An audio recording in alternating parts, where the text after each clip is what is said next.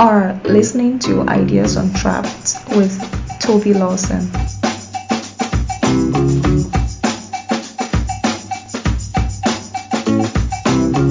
Welcome to Ideas Untrapped podcast, and I am your host, Toby Lawson.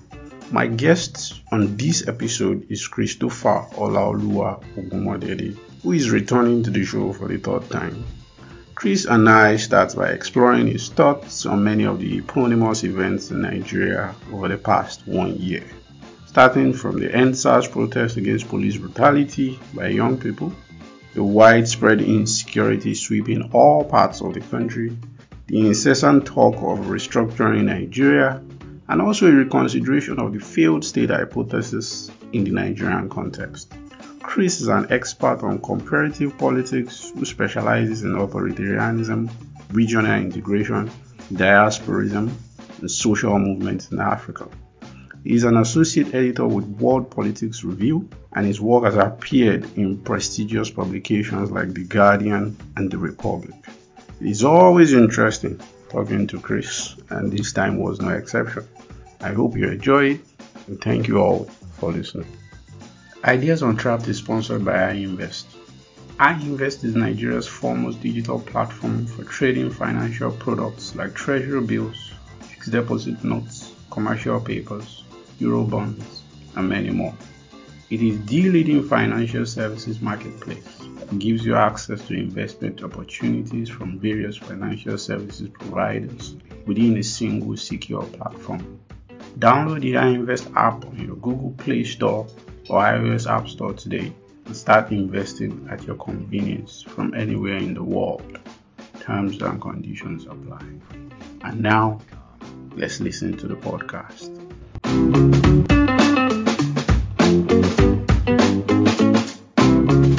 Welcome to the show, Chris. It's great to have you. Yeah, thank you. So, a lot has really happened since the last time we spoke. I would like to start with EndSARS. I recall that when the protest started, even before the full protest, when the mild disturbance in Ughelli started, I recall you and I had a brief exchange on Twitter, and you were sort of telling me how that entire situation was kind of pregnant with some volatility, especially in the urban centers. And of course that happened, and it ended the way it ended. The Nigerian state acted tragically but predictably, and we are still reeling from some of the after effects. So what I want to ask you briefly, you wrote a piece interrogating the events surrounding that particular episode. What can we take going forward from what I know that's a bit of a vague question, but basically what can we learn, so to speak, from that particular episode? So as a new movement being birthed, because we saw a lot of young people, it used to be old heads who are really active in the activism of politics, doing protests in Nigeria, but this was mainly driven by young people who were organizing themselves through social media. That in itself is not new. I mean, social media as a tool for organizing has been around since maybe the Arab Spring, probably before that. And you were also a volunteer for the Obama campaign. We know the role that social media played in that movement. So can we say that in the civic space, we are witnessing something new, or that was just an interruption? Well, my view is that these sorts of spontaneous organic movements tend to require some time before you can make a 180 assessment. So I guess my answer would be to be determined. I will say that in the annals of Nigerian political organizing, it's not that social media driven organizing is new to Nigeria, as you said. I remember Occupy Nigeria being arguably the first. What is new, I think, is the fact that this was political organizing moments that was driven by young Nigerians, and what colloquially would be referred to as Gen Z. The heart and soul of this EndSARS movement was, in very specific terms, actually, young Nigerian women under 30. Whether you look at the first set of fundraisers, the pro bono lawyers, the organizers across the country, really, Lagos, Ibadan, Oshogbo, Ogbomoso, Port Harcourt, Calabar, Jos, Kaduna, Abuja, wherever you want to look. When you look very closely at the marchers, demonstrators, cooks, the entire infrastructure of the protest was driven by young Nigerian women under 30. That's very significant, especially when you consider that the common refrain about this specific demographic is that, they are too apathetic, they're always pressing their phone and all of this stuff. They won't get their PVC. They don't know anything, coconut heads.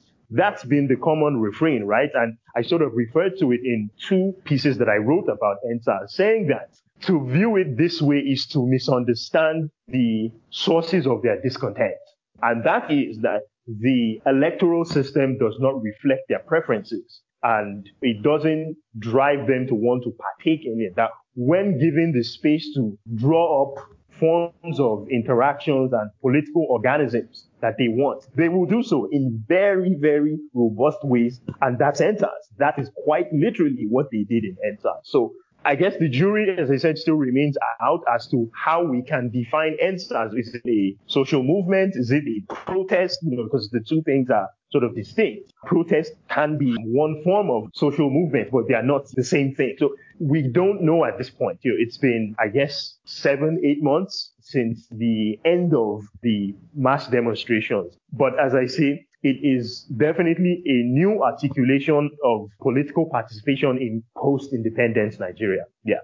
A few things. I hear you. It's too early to really know the effects this might have. But you see a lot of talking points, either on social media or even in the traditional media, trying to do some kind of post-mortem in a way. And one theme that came up was that protest or the agitation would have had more impact if there were leaders, people that the government can negotiate with.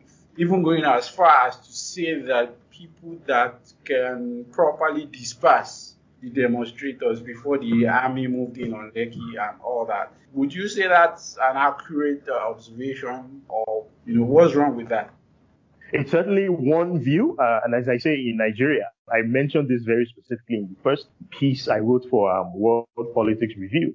I said that in Nigeria, historically, protests and political organizing has been driven by large centralized entities, such as unions, social organizations, student groups, farmers groups, labor unions, and other collective entities like that with a clearly identifiable and recognizable leadership that can easily go into negotiations with authority figures. The difficulty with that is that the visibility and identifiability of those leaders, as it were, is a double-edged sword in the sense that you then have a situation where these quote-unquote leaders get into negotiations with the government and very often have conversations that run counter to what the collective actually wants. And then what happens is you start to see splinters all over the place. And this is, of course, not unique to Nigeria. This is common in all kinds of protest movements and, social movements across the world, where you generally speaking, but not always, have splits between more accommodationist elements versus more people who want to break away from the status quo. And very often, those fissures become very apparent when you have quote-unquote leaders. As far as I understood it, as someone who, spoke with and to participants in EndSARS, their major issue with the leadership question was that this is not that kind of movement. We've learned from the difficulties of previous movements, as I've alluded to. We don't want anyone speaking for anyone else, or at least at this stage. I don't want this impression that the EndSARS demonstrators had their head in the sand about this, because they didn't, if at least all of the arguments were being weighed in good faith. Their argument was that, how do you get into a conversation or a discussion or a negotiation, whatever you want to call it, with the government when our very basic requests are not even being met, right? You remember the 5 points that they mentioned. You remember initially how dismissive, authority figures were about them, whether it's the police or whether it's the political class, Early on, this movement wasn't taken seriously. I don't want people to forget that. This movement wasn't even paid attention to in the media. It wasn't until it sort of overwhelmed Twitter. Let's not forget, that's where all of this started, when EndSARS was trending well beyond the shores of Nigeria. Nairobi, London, Johannesburg, Berlin, Washington, D.C., San Francisco, I saw Dubai. That's when the feedback came to Nigeria. And only then did the political class and the, collective elites start to take this seriously. So I would like for us to step back a little bit and try to do a little bit of retracing our steps to remember that these people wanted to go into conversations only when they were being treated in good faith. And by and large, that didn't happen. So if we recognize that, I'm not sure what appointing quote unquote leaders would have changed. And hence why so many officials in the federal government and the state governments were hanging on to police reform, even though EndSARS could not have been more clear about what they wanted, end SARS. So this shift to, quote, police reform seemed very much like a sidestepping of what the fundamental issue was, that here's this police unit that's incredibly abusive, incredibly violent, incredibly criminal in its behavior. We want it disbanded, and we want investigations into their conduct, and any persons who have been found to have engaged in such behavior be held to account. But there was no discussion of any of this. Then you remember the then Inspector General of Police, quote unquote, disbanded SARS and created SWAT without any articulation of what would come next. Then, of course, the federal government talked about creating these panels of inquiries in the states and this and that. But by and large, you had a situation where both federal and state officials were not treating the movement with the kind of seriousness and good faith that it deserved. So if you know that, what leaders do you need to appoint and what are you going to talk about? So in my view, I'm not sure what leadership, quote unquote, would have changed other than some people go and strike agreements or have conversations or centralize authority within their domain in ways that run counter to the spirit of the movement. Yeah. So here we are, right?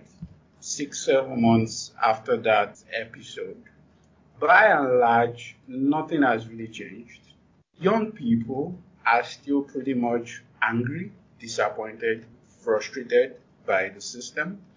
The main tool where all this started, like you said, Twitter, is currently banned by the federal government in Nigeria.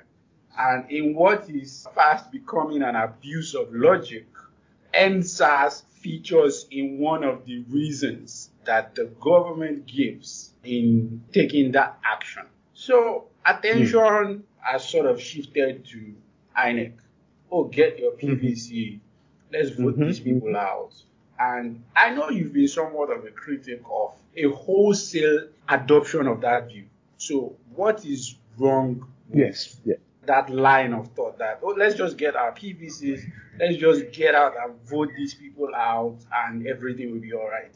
Yeah, we've talked about this previous conversations and something I've spoken so much about on Twitter. And the second piece I mentioned earlier was very specifically dedicated to this viewpoint, and I wrote about it extensively. So, but I'm more than happy to essentially abridge what my critique of that viewpoint. And it's very simple. The decisions that are made by elected officials cannot be constrained to the ballot box only. And your political engagement goes beyond election. The problem with, let's vote out the bad people, let's vote in the good people, is that that's simply not how institutional politics works. It's not about good versus bad. A better question to ask is, what is the theory of change in our newfound enthusiasm towards electoral politics? In other words, why do we want to get rid of these people? What is it that we haven't seen, and how do we ensure we see it? Now, when you ask that question, you'll start to realize, for example, that there are very few social institutions in Nigeria that are regarded as credible across the board, right? And when you understand how politics, large P politics works, is that party politics are merely one expression of political engagement. And I mentioned in that piece about Alexis de Tocqueville's talk about intermediary institutions, that's institutions that sort of act as a back channel between party politics and the public. I guess that classic divide of state and citizen. These intermediary institutions will serve as a bulwark against, extremism, overreach, and aggrandizing behavior on the part of the state, from which party elites, at least in societies where political parties are the main vehicle for electoral competition, which is virtually most societies. So when you then start to say, we just need to get out the good and bad people, well, you haven't interrogated where their so-called goodness is going to come from. What institutions will underpin the kind of political engagement that you desire with the new class of political elites you want in power? You agree that the previous class have woefully underperformed because they are unrepresentative of your desires and aspirations. They are not transparent. They are certainly not accountable. Well, how will you do that? And do you think that kind of trajectory will begin on election day? And very likely the answer is no. You have to do a deep dive into what those people believe. You have to understand what is their vision of government. What do they understand government to be? What do they understand their role as citizens, first of all? Because you have to remember that in representative democracy, these people work for you and not the other way around. So if you are going to put them into these positions, how are they going to represent you? To what extent will your views be taken into consideration? What will be the nature of engagement between citizen and state? And when you understand how politics work, you will realize very quickly that these questions do not exist in isolation. People surround the political class, whether they're political aides, whether they're lobbyists, whether they're fellow legislators or executives or judges. That's when you realize very quickly this is a problem across the board, and the lack of accountability and transparency and all of these things. They do not start on election day. They will not end on election day. And it's a mistake to think that a ballot cast once in 4 years, quadrennially, will solve all of your problems for the entirety of that electoral window. It's a mistake. That's simply not how politics works anywhere, and certainly not in Nigeria. The question is, when they are in office, what alternative, those intermediary institutions I referred to, what alternative mechanisms are you going to use to put pressure on your legislators, your governors, your judges? Because don't forget, the judiciary is one arm of government. They are accountable to you. Just because they aren't elected doesn't mean they are not accountable to you. And again, this refers to what I think is a problem of civics in Nigeria and many other societies. But, for the purpose of this conversation, we're referring to Nigeria. People think elections equals politics and politics equals election. No, absolutely not. Elections are one expression of political competition. Politics, in its very basic sense, refers to the contest of ideas, interests, preferences, and most importantly, the ability to determine who gets what, where, and when, and how. Who gets the limited, finite resources, who gets to make the decisions about how to allocate them, and things of that nature. So when you understand a bit more holistically about what politics is, what it's supposed to do, and how it works, you will realize very quickly that election day is not the time to start to ask these very fundamental questions about representative democracy. So I hope that sort of summarizes my critique of the Let's Get Our PVC movement. Yeah. That's very enlightening. Let me just detour here a bit. I want to talk about restructuring, but before getting to that question, hearing you speak, something just, popped right into my head, and maybe you have an answer, I don't know. What the fuck is actually wrong with our politicians? How did we get to a place where the two major parties just have a bunch of, I don't want to swear on the podcast, because we all see what's going on in the country, especially coming off the EndSARS incident. We could not see any politician, particularly in the opposition, step up and offer an alternative vision, So extending your answer a bit, Is that problem due to the malfunctioning of those intermediary institutions, like you said? And is that where we should really focus our energy in agitating, in advocating, in debating? Well, yes, in the short form, yes. This reconfiguration of the political system, it's got to be consistent and it's two-pronged. When I make this case, I always want to clarify, I am not by any means disregarding the value or efficacy of electoral politics. That's not what this is about. I recognize that electoral politics are the most large-scale expression of civic participation, as I mentioned. They are certainly the most visible. And, for good reason, people recognize them as having collective benefits. And I agree with all of that. I also want to be clear that electoral politics in and of itself will not bring the kinds of positive outcomes that citizens want. So in as much as it's important to focus on, the party system, state institutions that manage elections like INEC, the judiciary and all of that, it's also important to look at informal institutions around elections, like unions, for example. Unions have I don't need to explain to you how crucial unions are in mobilizing, in get out the vote operations, in seeking endorsements. You live in Lagos, you know better than most people how crucial unions are. Market women groups, civil service unions, NURTW, teachers unions. These entities are technically not party organizations, nor are they state institutions, but their influence is unmissable. So have you understood the constellation of forces that influence party politics beyond election day? By and large, the answer is no for the average. Look, I'm a political scientist. I work in, diplomacy and foreign policy.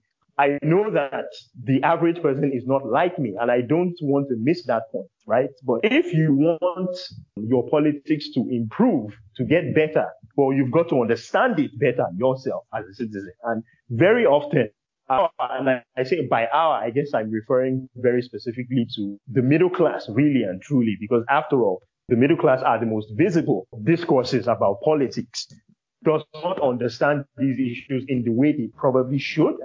Look at, for example, turnout at local government elections in Lagos. Abysmal.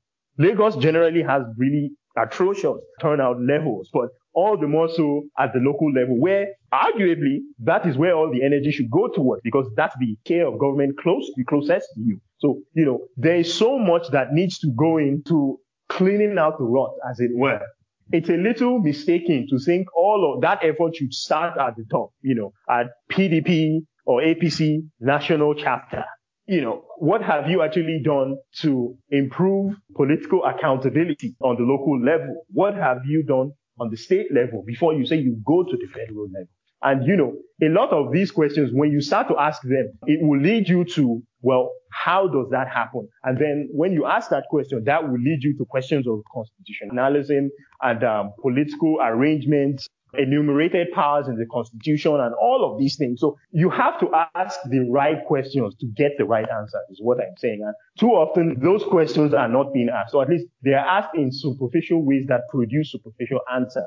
And that's where I think all of this go and get your PVC stems from. People ask questions aren't wrong in themselves, but they don't lend themselves to the kind of holistic theorizing, I may say, because it's not always important to get the precise answer. But when you ask good questions, you will be led to some interesting theories, some interesting thoughts, some interesting counter ideas. Some interesting ways of thinking about the same problem in different ways, or thinking about different problems in the same way. And I don't see much evidence of that. So that's why I say that in as much as it's important to reform the parties, reform INEC, reform the laws that govern electoral politics, you also have to ask deeper questions about the society from which all these laws come from. And I guess this is one of the reasons why I don't like the whole, I often hear, institutions. We as Africans, especially in the middle class, have imbibed this idea that institutions are the cure to everything. Well, my answer, especially given the events of the last US administration, is that, well, institutions haven't done that well. And that's pretty much par for the course across the Western world, where institutions have shown time and again that they have been insufficiently suited to answering some very difficult fundamental questions about democracy and government. So institutions by themselves will not solve your problems, because you have to understand institutions as a set of organisms. They operate together. They don't operate in isolation. Institutions are products of people and their beliefs and their interests and their preferences and the ideas they hold. So if the prevailing sentiment among a group of people with enough power to determine key outcomes is that the party system should not function, have all the institutions you want, they won't function in getting you to that outcome that you want. So you have to ask better questions. You have to think about political engagement much better, and you certainly have to think beyond formal institutions. I mean, looking at this, it's interesting how much of the political discourse in the country is all about talking about the same issues over and over again. Restructuring is back in the news big time. Mm-hmm. And the president himself, I didn't hear it from his mouth, but there was a statement credited to him that he's not going to restructure, does not know what that means. I think those are safe assumptions. Interestingly, the APC campaigned on the basis, one of the core propositions of the party is restructuring, and there was an El-Rufai chaired committee that came up with some proposals for restructuring, and it's certainly interesting that they've not been able to move an inch on that. So looking at this whole restructuring thing, there's a lot, and it's a morass of confusion. Some people say we should abolish the 1999 Constitution and go back to the 1963 Constitution. Some people want to write a new Constitution. Some people think, oh yeah, we should just pass amendments and it should be fine. And of course, on the back of that, there are people who are seriously agitating for a complete and total secession from the union called Nigeria, calling it illegitimate and based on a false or at least faulty basis. So how can one make sense of these whole restructuring debates? Yeah, those are all very cogent and vexing questions that there are no straightforward answers. I do think that restructuring, and again, this is something you and I have talked about on Twitter a lot. Restructuring is like this, it's kind of like a pimple, it shows up at the least opportune time, especially for the ruling government and the ruling party, As you said, APC campaigned vigorously on restructuring, right? And they get into power and, by and large, the core of the party essentially deads the issue, right? Meanwhile, PDP gives lip service to the idea. And look, I know my PDP listeners, and, they'll hear this and as they're going to, roll their eyes, they come at me on Twitter and, the ones I know in real life, they go at me, oh, this and that. But look, the facts are the facts. We can all observe them for ourselves. PDP gives lip service to the idea of restructuring and uses it as a convenient sort of political football to kick around because, they find that at least rhetorically and conceptually, it's advantageous for them to do so. But the question to ask then is, well, when PDP was in power for 16 years, what did they do about restructuring? And look, I don't say this as a sort of whataboutism or as an attempt to dwell in the past, but the context of what I'm saying is that time and again, when political elites who bandy the restructuring issue have been in the position to do something substantive about it, they've done nothing. Now, of course, it's fair to note that, President Goodluck Jonathan had the confab in 2014 and that wasn't followed up by his successor administration. Fine, I get all of that. But the larger point I'm trying to make is that these debates and issues of restructuring are not new. They dated as far back as the drafting committee of the 79 Constitution that was first put together in 75. So these issues of whether it's fiscal federalism, resource control, or any of the, sub-concepts associated with restructuring, people were making them back then. And these issues existed, 45 odd years ago. So as you correctly noted, nothing is new as far as these debates. It's just they are driven by modern iterations of long existing issues. And the question to ask then, I think, is what is the nature of the relationship? I alluded to this in the previous topic. What do you want the relationship between the Nigerian state and citizen to look like? And when you ask that question, for example, then you'll be able to get into questions of, what form or system of government do you want? The federal system as it exists, does it work for Nigeria? If not, why not?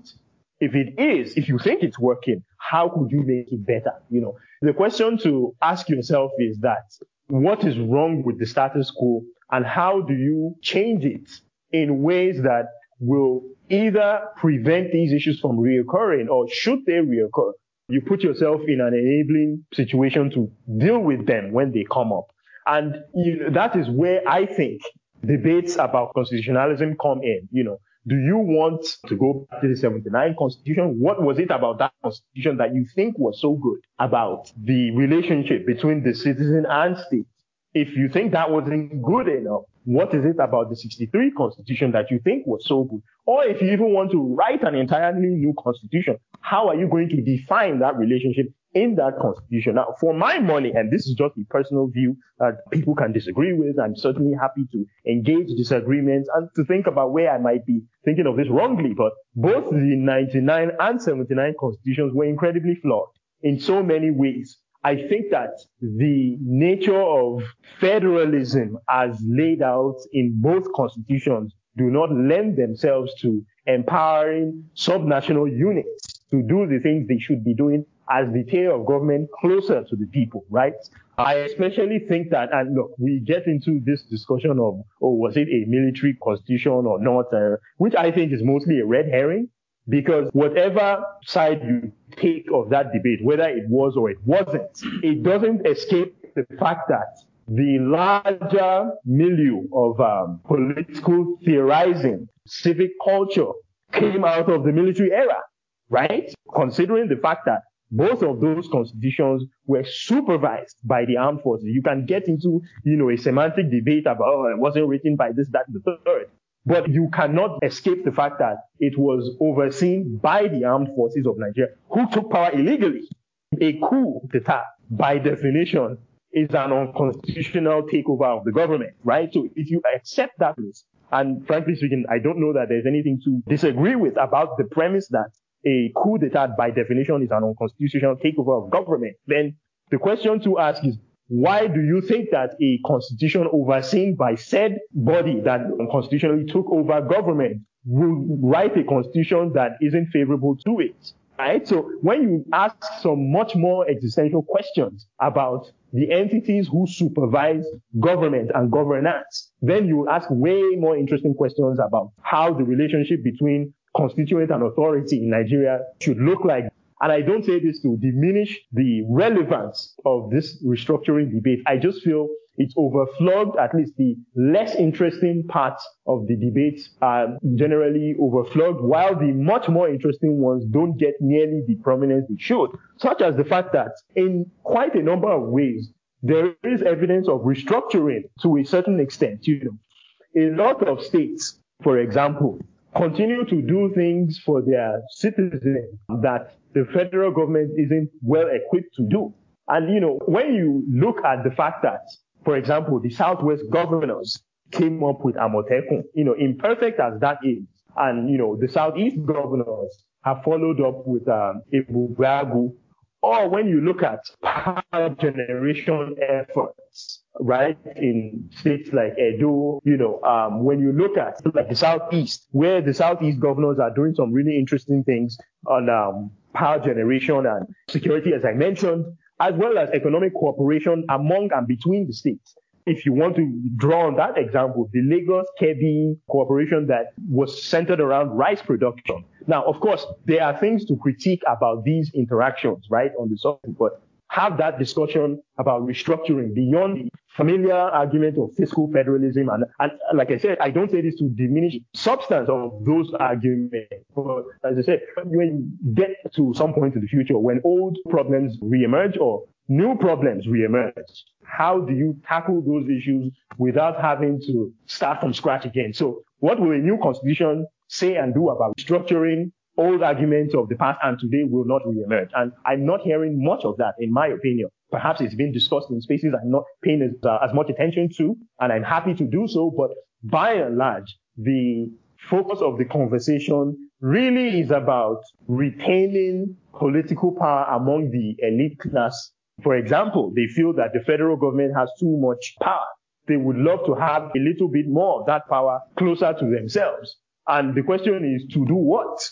I don't need to go into a long riff about just how tyrannical Nigerian governors can be, for example. The question is, if you restructure or devolve more powers to them, what checks and balances are you going to put in there? What checks and balances should be there today that don't exist? And how will you ensure that, one, a new constitution has those checks and balances, or that when a new constitution does not sufficiently tackle those problems, then what? Yeah. So that I want people to have better conversations around restructuring than, having this simplistic understanding of how political power works, where all you need to do is move a few pieces across the chessboard and, say checkmate. No, that's not how politics works anywhere, certainly not in Nigeria. Extending that a bit, one of the reasons why restructuring is quite heavy on the menu of political discussion these days is the insecurity issue. Kidnappings, killings, the farmer-herders clash, and all that. So let's disentangle some of the issues a bit. Boko Haram largely started as an internal dispute, but now it has morphed into a transnational problem, given the problems in the Sahel and the now heavy presence and creeping influence of the Islamic State in some parts of Nigeria, the northeast and the northwest. There is the issue that is already brewing in the southeast, basically surrounding IPOB and the whole unknown gunmen situation. There is the now almost regular skirmishes between farmers and herders in the southwest of Nigeria. And I know you and I talked about this. When people talk about insecurity, there really isn't anything that is new. I mean, kidnappings have always been happening in Nigeria. Armed robbery has always been a thing. I just feel the Nigerian state has never felt safe. So what we are seeing at the moment, which seems to be on a larger scale, is it still an extension of state failure, or we are really witnessing something new that probably genuinely threatens the stability of the country, whatever we may define that to be? Yeah, I think it's a mixture of both. I do think that these are contemporary manifestations of long existing problems, but I also do think that in their current iteration, they can and do threaten the, territorial stability of Nigeria. When you look at the fact that Nigeria, for one thing, is more poorer today than it was 20 years ago, even 10 years ago, if you want to come a little further closer in time. You also have a larger population, right? Depending on what or whom you believe, Nigeria is anywhere between 160 million and 210 million, right? But let's err on the more conservative side. Let's say it's 160 million. That's still a lot of people, right? When you look at the number of policemen and how the number of policemen per square mile, or I can't think of the description right now, but the number of policemen per territory is one of the lowest on the continent, not even just in the region or anything, on the continent. It's one of the poorly policed parts of the world, right? And you have all of these political, institutional, and conceptual problems with law enforcement in Nigeria. You have the fact that because of decades of, corruption and underfunding, poor recruitment, and being superseded by the Nigerian army, the police is not in any way capable of responding to internal threats to Nigeria. Then you have, of course, the fact that the army has assumed so much of what is basic law enforcement responsibility in Nigeria, taking away from the army's actual capabilities in protecting the territorial integrity of Nigeria, right? So all of these events have had a knock-on effect on the entire security infrastructure of Nigeria, whether it's law enforcement, whether it's intelligence, whether it's the military, whether it's civil defense, whether it's immigration. All of these entities are fundamentally in a poor shape and are poorly disposed to protect Nigeria's territorial integrity and to ensure the collective security of Nigerian lives and property. So when you look at the combination of all those factors and the fact that Nigeria is surrounded by equally fragile, if not more fragile states, terribly porous borders, you get the sense that there is something new this time. When you look at all of those dimensions and, of course, environmental factors and, things like that, and a poorly performing economy, one of the worst performing on the continent again, there is so much that's new, but there's a lot that's old. So I think the answer can be both, that these problems are not new in any way. And, there have been large-scale threats to Nigeria across the board, right? But when you look at the combination of everything I just discussed and the fact that these large upswells and uprisings are happening simultaneously,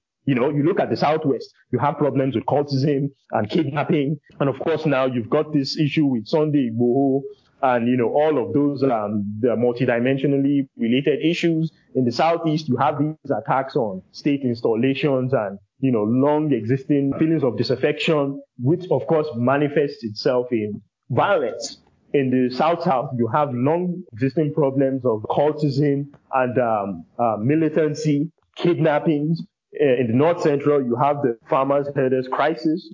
In the Northwest, you have banditry, cattle rustling, and many more issues of security. Then you have in the Northeast, of course, Boko Haram and other threats, because Boko Haram sometimes downplays the multidimensional nature of security, where multiple drivers of conflict and violence are happening concurrently. So you look across the board in Nigeria, and I've said many times that this is, to my mind, easily the most unstable Nigeria has been in 2 decades. And I think when you look at the statistics that get put out about the numbers of people who get kidnapped, numbers of people who get killed by herdsmen or militants or kidnappers or the police or law enforcement, when you just look at the sheer number of deaths, killings in Nigeria, there is zero question in my mind that something is different about this. Yeah. I'm a big fan of comparative politics, even though maybe someone like you might criticize that as a bit too impersonal. So if we look at, say, maybe some of the historical reasons why a lot of these fissures are happening in Nigeria, and even the phenomenon of state failure itself. I mean, just to detour also a bit, there was this 2 pair of essays in foreign policy. Yeah, I knew you were going to bring that. Yeah. Foreign affairs. Well, actually, both. Yeah. There was John Campbell wrote one piece in foreign policy, and there were these 2 pieces in foreign affairs. So yeah, both. Yeah. So I don't know if you read both anyway. So I did. I did. I regretted doing so, but I mean, here we are. So we're making 2 counterclaims using the same country, basically. Mm-hmm. And my thoughts were there has to be a more systematic way of thinking about this, where everything just doesn't devolve into, oh yeah, I have an opinion and I can form them using very much the same data points, right? Exactly. So what is the most systematic way of looking at the phenomenon of state failure or a failed state, or a state that simply has the inability to project power to its territories, where the seat of power might be in Maiduguri, but you have active insurgency 120 kilometers away from the capital in the same states. You understand? So what is the most systematic way of thinking about this? Is Jeffrey Herbst, for example, writes to talk about costs, boundaries, and the international systems of this. Is it colonialism with some of the artificial boundaries that came to be from this travel for Africa? What exactly is the way to think clearly and have clear ideas so that we can then have productive debates about this? Yeah, so I'm personally not a fan of the failed state thesis, as again I often talk about on Twitter and elsewhere. I shared I guess, critique of those two articles, but specifically the one in Foreign Affairs, talking about Nigeria using the failed state thesis, because my view always is that governments fail people and not the other way around. People don't fail their government. So when a state is failing, it puts the burden on the people who largely are victims of that failure, as it were. And it does so ignoring circumstances of state creation, which, of course, when you ask yourself those kinds of questions, then you come to arrive at the fact that a political entity like Nigeria was artificially designed more than a century ago by colonial imperial powers who wanted to extract from it. And they handed over what was, in effect, a colonial state. You can talk about, independence all you want to, but nothing about the Nigerian state is different today from what it was in 1960, frankly speaking, because the relationship between state and citizen was one of, conquistador, as they would say in Spanish. And the Nigerian state extracts and kills like no other. That's all the Nigerian state does. So if you understand that to be the relationship under which Nigerian statehood was birthed, so when you ask existential questions about how the Nigerian state or any other creations of imperial colonial rule, when you ask those kinds of questions, then you will be able to say, okay, we don't want this and we would rather design something this way. But when you leave it as, a failed state, then that's when you get the kind of surface analysis of, patrimonialism or corruption or all of these. It's not that these things don't exist, but you have to ask deeper questions about why they exist. What is the genesis of that kind of behavior? How did it manifest itself within the polity in those countries? And, how do you stem that kind of behavior without going on this wild goose chase about trying to keep water out of a basket? And I think that's what those two pieces fail to do. Both the one saying Nigeria wasn't a failed state and the one saying Nigeria was a failed state. They were fundamentally starting from a flawed premise. There's entire literature critiquing the failed state thesis. I can't, begin to run through all of it right now, but fundamentally, that's what those critiques say. That and so many other things, of course. When you say that a state is failed, you ignore the fact that perhaps the people who are governed, that those states never even chose those states. And by and large, it was imposed upon them. And the elites who gained power in quote-unquote independence, it was in their interest to retain that system of government, right? Because that is where they derived a form of political legitimacy. So when you understand all of these dimensions, then you can see, the impact of the colonial legacy in Africa, certainly in Nigeria. When you do a little bit of political history and find the levels of disagreement among the early independents and campaigners about what the Nigerian state should look like, and how Britain thwarted many of those people who wanted a much less prominent relic of British colonial rule in Nigeria, and how Britain thwarted them, then you understand why the failed state thesis misses the mark. Yeah. Let's talk about some of your own, I would say, frontier ideas, so to speak. Yes. You want the nation state abolished. I find that weird. Yes. Why? Okay. So, firstly, the nation state is not that new to start with. The nation state in real terms has only existed for probably no more than 200 years, right? Everyone thinks that, well, by everyone, I mean like conventional imagination, thinks it started with the 1648 Treaty of Westphalia, but actually it didn't. The Treaty of Westphalia addressed other things, but the historiography of that treaty captured state creation as what that treaty was all about. But in any case, state creation started in the imperial era, really, in the 19th century, when the European powers were competing for territory across the world. So it's a very new system of government. It's a very new political order.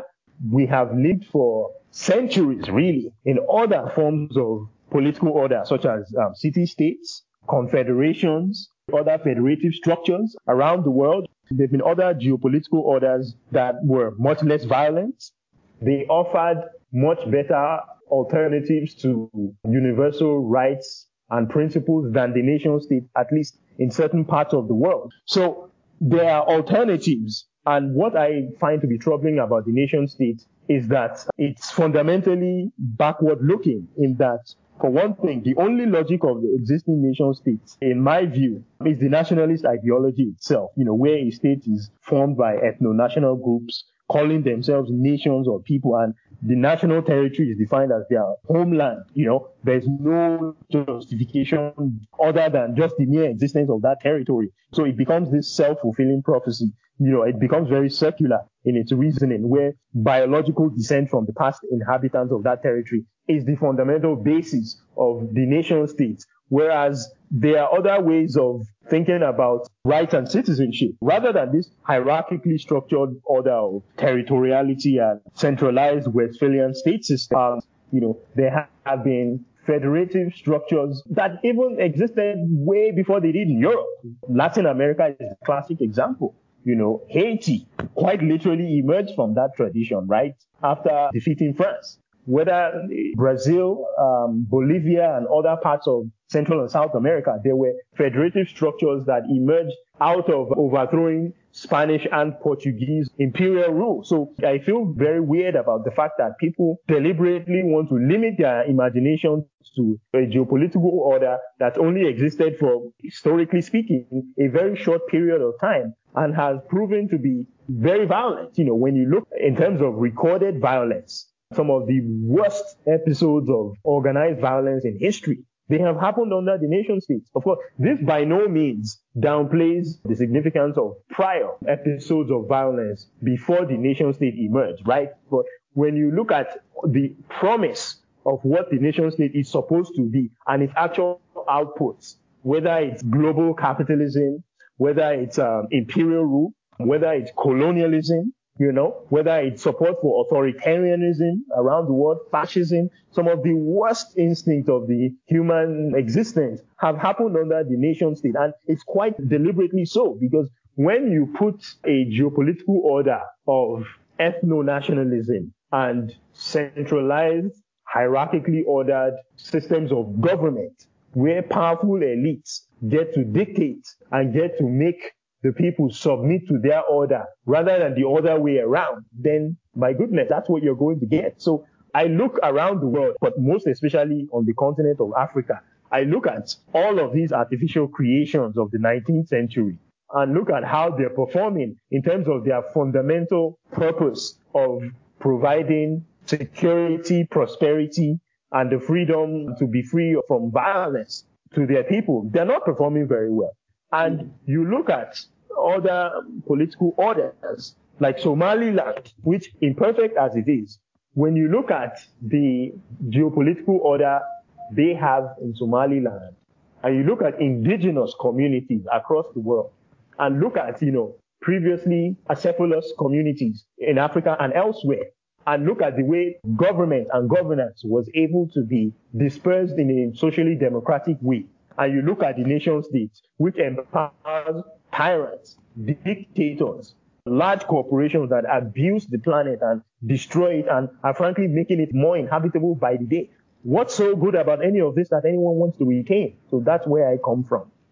I don't think I'll ever say this in a million years, but the people that I've heard express similar sentiments to the one you just did, or arguments, I don't want to say sentiments, are libertarian historians, which is interesting because you're a socialist. Yeah, I know. Yes, absolutely. In fact, I remember, I think the last Twitter discussion we had about this, I said that, I'm an anti-state socialist, and there's a very strong tradition of that in socialism. They are anti-state socialists, they are libertarian socialists, and this is where very often, and you've seen me talk about this on Twitter, point out to people that statism and socialism are not the same thing. They are state socialists, of course, and by virtue of the fact that the nation state is the most dominant political order in the world. But they are socialists who reject that order So my anti-state socialist views are very much part of a long tradition in political thought, certainly to socialism. So on that one issue, I guess there is some commonality. Where I think the difference is that in this alternative political order, to whom does authority lie with? And with many libertarians, they inevitably settle on corporations. Of course, as a socialist, I don't settle on that. I believe in a much more socially democratic dispersion of power and authority. But yeah, there is a very large bridge intersecting, especially right libertarianism and left anti-state socialism. Yeah. I think my favorite moniker will still be the former Greek finance minister, Yanis Varoufakis, who calls himself a libertarian Marxist. No, absolutely. So you're also a critic of the so-called Libra International Order. What is wrong with it? Because usually the way I look at this is that in the world today, I don't think there's any state, if we are being realistic, that can escape either being a beneficiary or a victim of great power competitions. Whether it is between the US and the Soviet Union or the US and China and whatever arrangements great international powers have going on. And I kind of see the Libra International Order, so to speak, as maybe the best of all evils, should I say. So what is your criticism of the Libra International Order? What is wrong with it?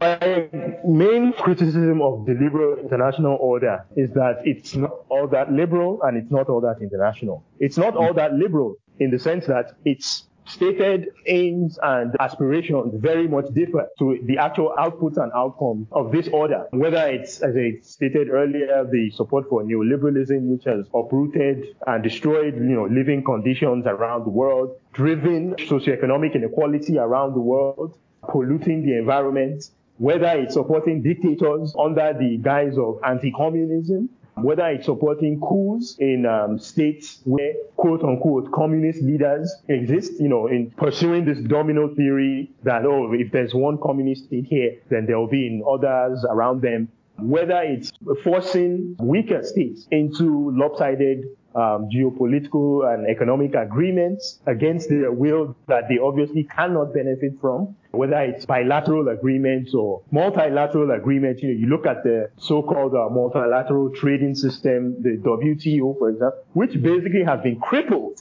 essentially because of the United States government. Both the previous administration and this one, because this one has yet to do anything about those long-running issues with the appellate court or whatever. You look at the international system around us, whether you want to start with NATO, the United Nations, the WTO, as I mentioned, the IMF, the World Bank, and what you have is the United States and its Western allies essentially determining the terms and conditions under which the rest of the world should exist or not. And the question to ask is that if the US and its allies continue to push this mantra of liberalism and it's not playing out the way that they promised it should or it would, then what is wrong with thinking of some alternative solution? And what is wrong with other members outside this so-called liberal international order? Because my main beef about it, as I've stated, is the fact that it's exclusionary, right? It's a small club, really, of the United States, its Western allies, and a handful of, non-NATO allies, countries like Israel, South Korea, who are not, quote, Western in the sense of not being in the Western hemisphere, but they are geopolitically aligned with the West, especially the Anglophone West. So they get to be beneficiaries of the nodes of global governance that the US and its Western allies oversee. So outside that club, who else gets to benefit from that? And the defenders of this order will say the things, you started off with, it's led to prosperity around the world. Capitalism has led to a reduction of poverty and industrialization, this, that, and the other thing. And my immediate retort would be, yes, but at what cost? And it's led to all of those developments for whom? It's led to all of those developments for a small class of people who were predisposed to take advantage of those developments, and everybody else gets shafted. I don't need to run through all of the large-scale studies of wealth and income inequality across the Western Hemisphere and beyond. I don't need to talk about the degradation of the environment around the world, pollution. I don't need to talk about the years of sustained support for authoritarian regimes in Central and South America, in Africa, and turning all these places to Cold War playgrounds. So when you look at the trajectory of this liberal international order, it's not all that liberal, and it's not all that international, and it's not even all that orderly either, because this so-called order has led to millions, quite literally tens, if not hundreds of millions, deaths, of wars, of so-called cold conflicts, hot wars, destroyed economies. There is so much that has gone wrong under the stewardship of the U.S. in this quote-unquote liberal international order. So where is the liberalism? Now, of course, I would say that the liberalism as it's referred to is contextual. Liberalism isn't static, and I don't want to go too much into a riff on this, but liberalism, is adaptative, right? In the 19th century, liberalism meant one thing. In the 18th century, it meant one thing. In the 20th, it meant one thing. In the 21st century, it means something else. So I get that. But the liberalism, as it referred to back then, was largely economic, right? Free markets, free trade, reduction of tariffs and non-tariff barriers to trade, open markets, reduced capital controls, all of these things. The US and its Western allies supported all of those things because, they were seeking new markets, right? Now, at this point in history, where China has risen to become a peer country and a rival, a geopolitical rival, mercantilism is back all of a sudden. See how that works, right? The EU is pushing national champions. Now, the EU as an entity, I think people, and just for the purpose of disclosure, I'm a scholar of the EU. The EU is actually one of my scholastic bread and butters. I studied for a year in Strasbourg, and I did an externship at the European Commission. So I'm a Europeanist. So I guess I can have an appreciation for the European Union's history and political trajectory in ways that might not be so obvious to the lay person. But the EU has always been a mercantilist body, if you understand its origins and its present construction, right? The US has always given the facade of being supportive of these descriptions of what liberalism is, as long as it favored it.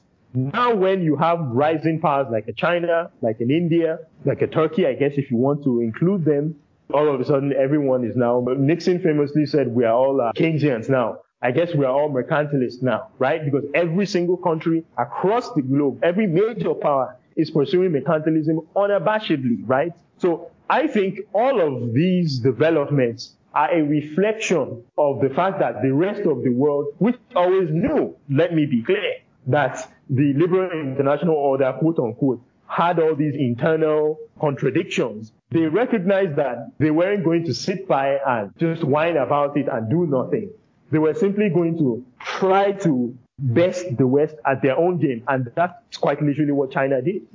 All the celebrations of the virtues of unfettered capitalism in terms of industrialization and poverty reduction and this and that, I never hear those champions of all of that refer to China, which actually has a much better record on any of those things than the West. Is it poverty reduction? Then some studies put the number of people brought out of poverty in China since it's quote unquote opened up at 800 million.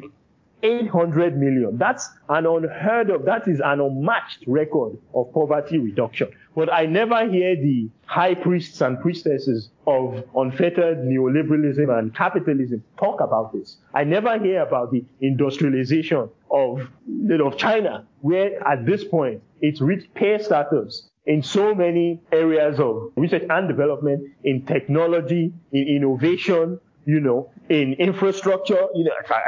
I'd say best most of the West on that front, on transportation. So I think all of these developments reflect the fact that the rest of the world realizes that the liberal international order is not all that liberal, it's not all that international, and it's certainly not all that orderly. So an alternative to the liberal international order for many most, in my view, of the members outside that club simply felt an alternative needed to be pursued by someone else. And that someone else happens to be China. And they simply will go along with China.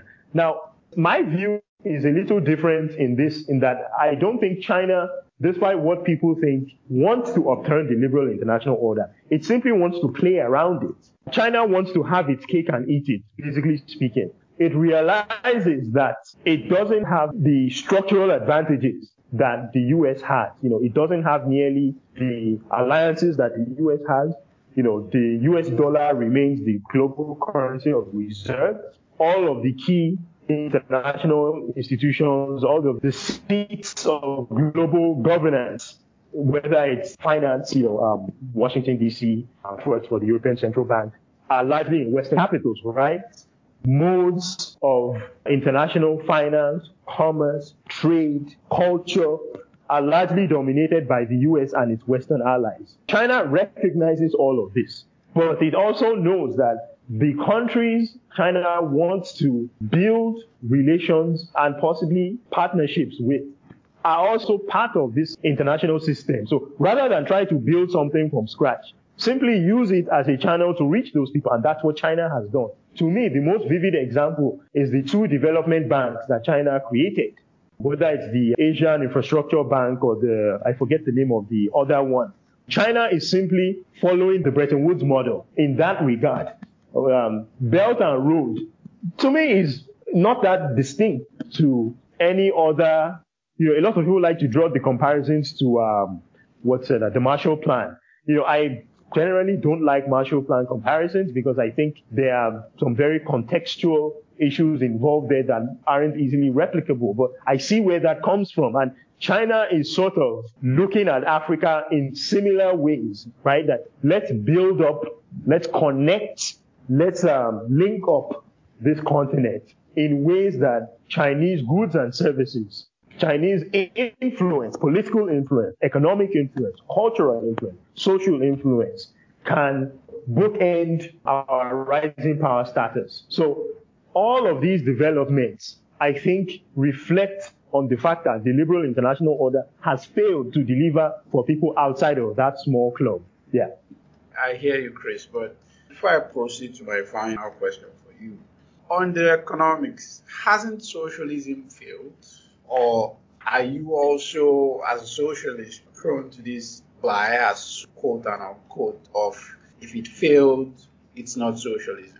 Because when you look at Soviet Union, Stalin, Mao, I can go on and on, those were regimes that were professedly socialist and failed to deliver prosperity to their people. Instead, they delivered massive hunger, death, starvation, and a lot of brutality.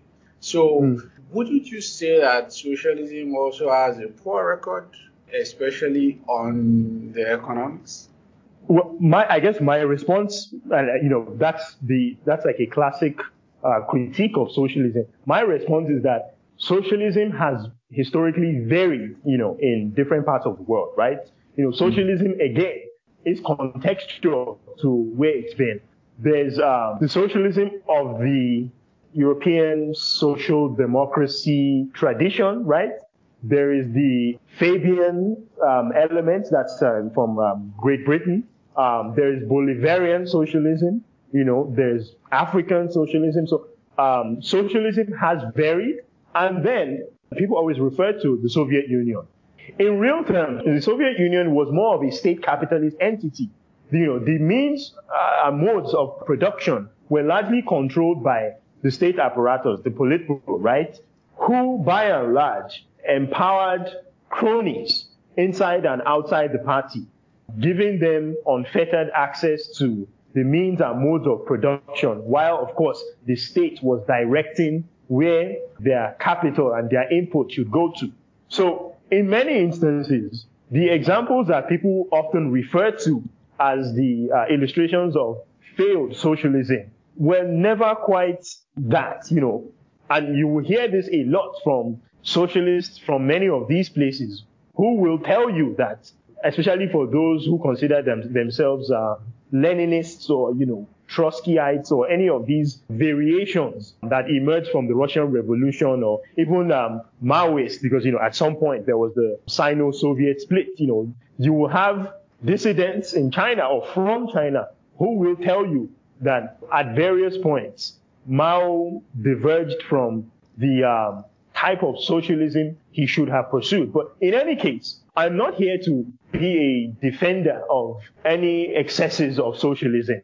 I'm not an ideologue to that extent, and I always criticize capitalism's knee-jerk fans and defenders for their blinkered view of what societies look like and how, for them, the end justifies the means. I'm not going to repeat that kind of behavior that I condemn. So I make very clear that there have been socialist or social democratic, whatever the terminology you want to use, there have been leaders and governments across the globe who have erred in starving people, in detaining dissidents and killing people, pursuing civil wars and assassinations and any of that kind of behavior. And none of that is defensible for the pursuit of some socialist utopia. None of that. If I can condemn that from the other side, I see no difficulty in condemning that when, fellow travelers do that. So I will never sit here and say that the pursuit of a socialist utopia justified any kind of mass starvation. And I will never say that every single socialist leader that I approve of got it 100% correct, whether it's on economics or whether it's on democratization or anything in between. I will never defend the excesses of any socialist leader ever. So to that point, I'm sure that there have been areas socialist leaders have failed. No question about that. And for me, the aim, especially as someone whose work engages with, developing countries, where you need to, first of all, get to a place of industrialization and poverty reduction before you then start to engage in some of these esoteric debates about capitalism versus communism versus socialism and all of these things. I always like to point out that in the real world of socioeconomic development, it's not so binary. States who are pursuing industrialization and economic development and social development don't look at it in that way. You will find professed socialist governments using the market as a tool, as a means of exchange, for example, right? You will find socialist leaders who have no problems creating state-owned entities, right? You will have no problems with Marxist or even socialist leaders who pursue small L liberalism if the times call for it, if the times fit, if that is the political consensus that could be arrived at. Conversely, you will find ardent free marketeers who might pursue wage control, right? Who might have tariffs. The US government has, from the beginning of time, used tariffs as a tool of its foreign economic policy forever. Everyone thinks the Trump administration overdid it with tariffs. But then I like to remind people that, the Obama administration used tariffs. The Obama administration uses CFIUS, the committee that reviews foreign investment, where it can instruct U.S. companies to divest from its foreign ownership in firms or block them from taking over U.S. companies, right? I know I'm not saying those are tariffs, but the point I'm making is that here is the professed arbiter of free market capitalism, where its government uses the power of the state to protect domestic interests. So in the real world of economic policy making, it's not so binary. And I referred to this just yesterday, that I would like for these political economy discussions on Twitter and elsewhere to be a little more cognizant of these nuances. Very often people launch into bumper sticker debates that they heard on CNN or the US politics blogs that they read or their favorite commentators on Twitter. In the real world of policy, it's not that simple. It's never been that simple, and it will never be that simple. You have to be iterative in terms of what you understand to be the right solutions for the time. My biases remain towards socialism for sure, but as I said, I recognize the use of social markets, right, as a means of exchange in an economy. Very literally, the German model of economic production is the social market economy, right? That's what Adenauer and subsequent German chancellors built up in Germany's social democracy. The Nordics have their Nordic model, which is this mixture of social liberalism with a little bit of Nordic socialism, right? And then you have in East Asia, where in a country like Hong Kong, the majority of land is owned by the states. But, it can be sold and leased to private entities, right? Same thing in Singapore. Same thing in South Korea, or even in Japan, where MITI led the push for the post-war industrialization and economic growth that put Japan as the leader of the flying geese, as it were. So when you think very deeply about economic development, social development, these don't lend themselves to esoteric debate that fizzled out at the end of the 20th century. That's very illuminating. Finally, you are also a critic of so-called African experts who analyze the continent, some foreign, some local. What are the common mistakes you see with these approaches, and how can they be better? The number one for me is that they, by and large, engage with a very narrow subset of people. Mostly elites in capitals and large cities, financial elites, especially political elites, highly visible groups like white-collar professionals, creatives, people in the tech space, poets, I guess that's under creatives, people who, as visible and brilliant in their spheres as they are, do not represent the length and breadth of those of respective African societies and don't necessarily have all the answers. That you are brilliant in one sphere doesn't necessarily make you brilliant in other spheres. But because these people have the visibility, they get to interact with these so-called Africa experts, right?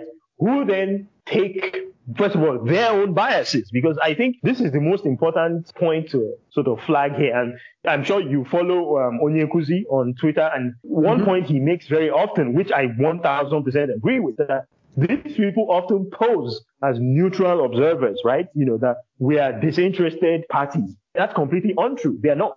There is no such thing as a neutral observer. Everybody has a bias. Everybody has a position. Everybody has a preference. Everybody has ideas. But, these people take their own disinterested observer status, mix it up with this very blinkered interaction with a small subset of elites and the middle class, and present unrepresentative ideas about, quote, Africa to a world that knows nothing about what's happening on the continent.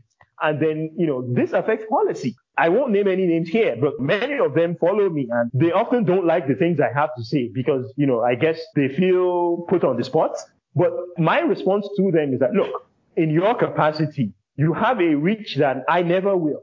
Policymakers in your country, whether it's the US, the UK, France, Germany, name it, you have an audience that I can never reach by virtue of who I am. People of consequence listen to you, both in your country and even here.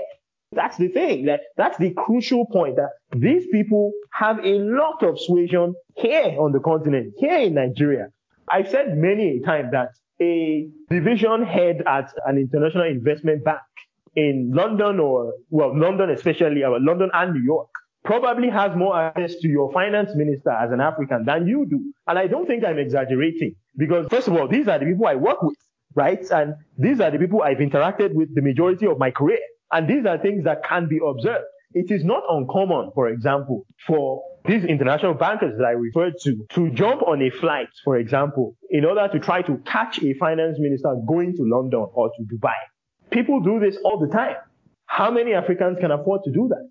Or it is not uncommon for, quote unquote, foreign correspondents to just zoom off into a ministry, for example, or even a presidential or prime ministerial residence, and try to get an appointment with a foreign leader. These things happen all the time. I've seen them happen in several capital cities across the continent, not just in Nigeria. How many Africans can afford to do that? So the point I'm getting at, without going off too much on a tangent, is that these people have consequential influence. Onyenkwuzi always talks about, think tankers, right? Absolutely. They have an immense level of influence, especially, within democratic administrations, which tend to be much more receptive towards the institutionalized knowledge in that sense. A ton of think tankers are in the current Biden administration, a ton of them, whether it's from Center for American Progress, Brookings, Wilson Center, the Center for Strategic and International Studies, the list goes on. Think tankers have an immense amount of influence at the highest level of government across the Western Hemisphere. So the things they say, the things they do, the things they write have incredible consequence for us here. So the fact that they have such narrow, uninformed, or misinformed perspectives about life on the continent, a continent they don't live in. Most of them don't speak the languages. Most of them only visit sparingly. They do not, these societies they write about, they speak about, they publish books about, they get research grants about, they do not understand these societies. You can hear the critiques, you can see the critiques. They are often not very good. People don't have good things to say about them. And you cannot get away from the colonial nature of that relationship. How many Africans can go on to become US experts, Germany experts, France experts, Swiss experts, Canadian experts? How many? And this is something I often point out to these people when they get peeved at my critique, that even citizens of these countries, including folks like me who have dual nationalities, we get told go back to Africa as an insult for daring to make a single critique of government or politics in these societies.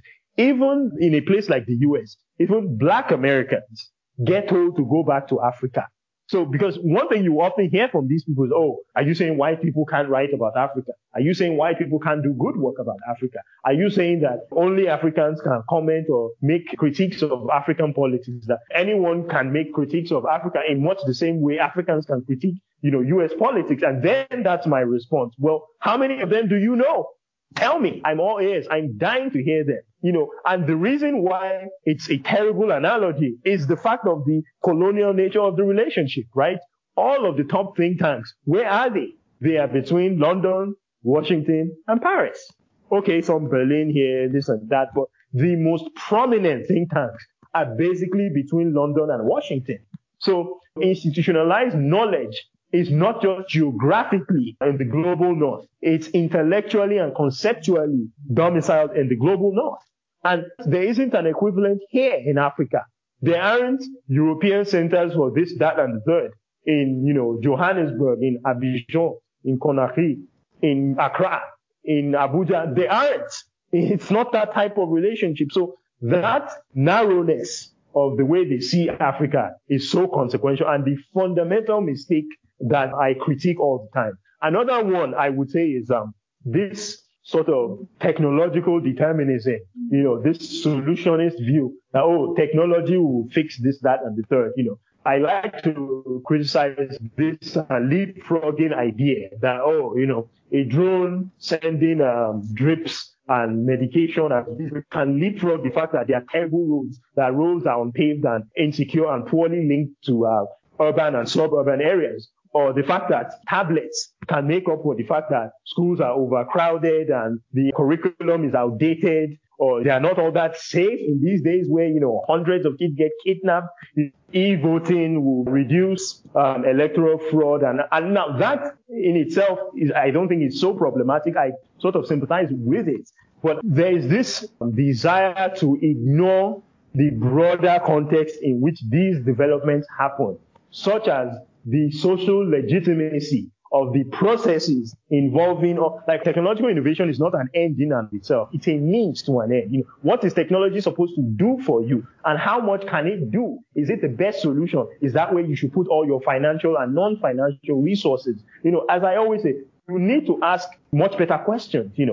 Technology can only help you to get to where you yourself have the means of getting to. Technology will not make up for the fact that Nigeria has terrible roads and is poorly connected. How much money can you spend on technology? It's incredibly expensive, right?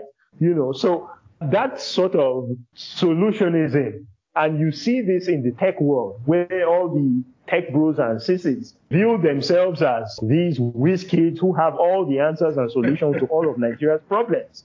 And, these African experts propagate a lot of that. There's only so much that tech can solve in a society where technology is not even easily deployable. That's the point. You have to look at the problem in its conception and where technology can come in. Technology is not the beginning nor the end of that problem. So that's another mistake I see from the Africa expert crowd. Another one is the fact that they ignore, for example, how remittances, for example, stripped out foreign aid. I don't think I've seen the most recent numbers for remittances into Nigeria for 2020. So this information is not the most up-to-date I have, especially, in light of COVID. But in 2019, it was reported at $25 billion. Yep. I very rarely hear these conversations happen about what remittances, what impact they have on Nigeria's macroeconomy and microeconomy. By the way, I have my critiques of remittances as a means of economic activity. It's too short-termist, it's distortionary and all of this stuff. But I want to see more engagement of that rather than this benevolent idea that aid from our countries is necessarily what the African countries and Nigeria need to accelerate improvements in areas X, Y, Z. I think there is a fundamental overstatement of the impact of aid among these groups of people. And it's bound to happen because, one, they have their biases, right? They are from those countries and they see themselves as benevolent actors in Africa. And they mostly speak to Western audiences and political elites in this part of the world who, by and large, need that aid because they can provide so many of those services themselves. So there is this epistemic closure that they are prone to, where African agency is undercut and their own benevolence is played up a little more than it ought to be. So I think in terms of epistemic creation, these are the most fundamental problems that I see because everything else gets into the details and flows from these three elements. The fact that they have a narrow view of African societies, the fact that they lean too much towards technology, and the fact that they discount African agency. Nearly everything else that you may discuss as a behavioral or ideological flaw stems from these conceptual issues.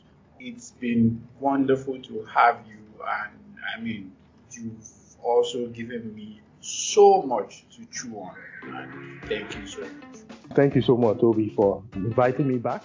If you haven't done so already, you can subscribe to the show on any of your favorite podcast vendors. That may be Apple Podcast, Google Podcast, Stitcher, Spotify, or any of the rest. Don't forget to rate us on your platform. It helps others find the show. Or you can just listen or download on our website, www.ideasontrapped.com.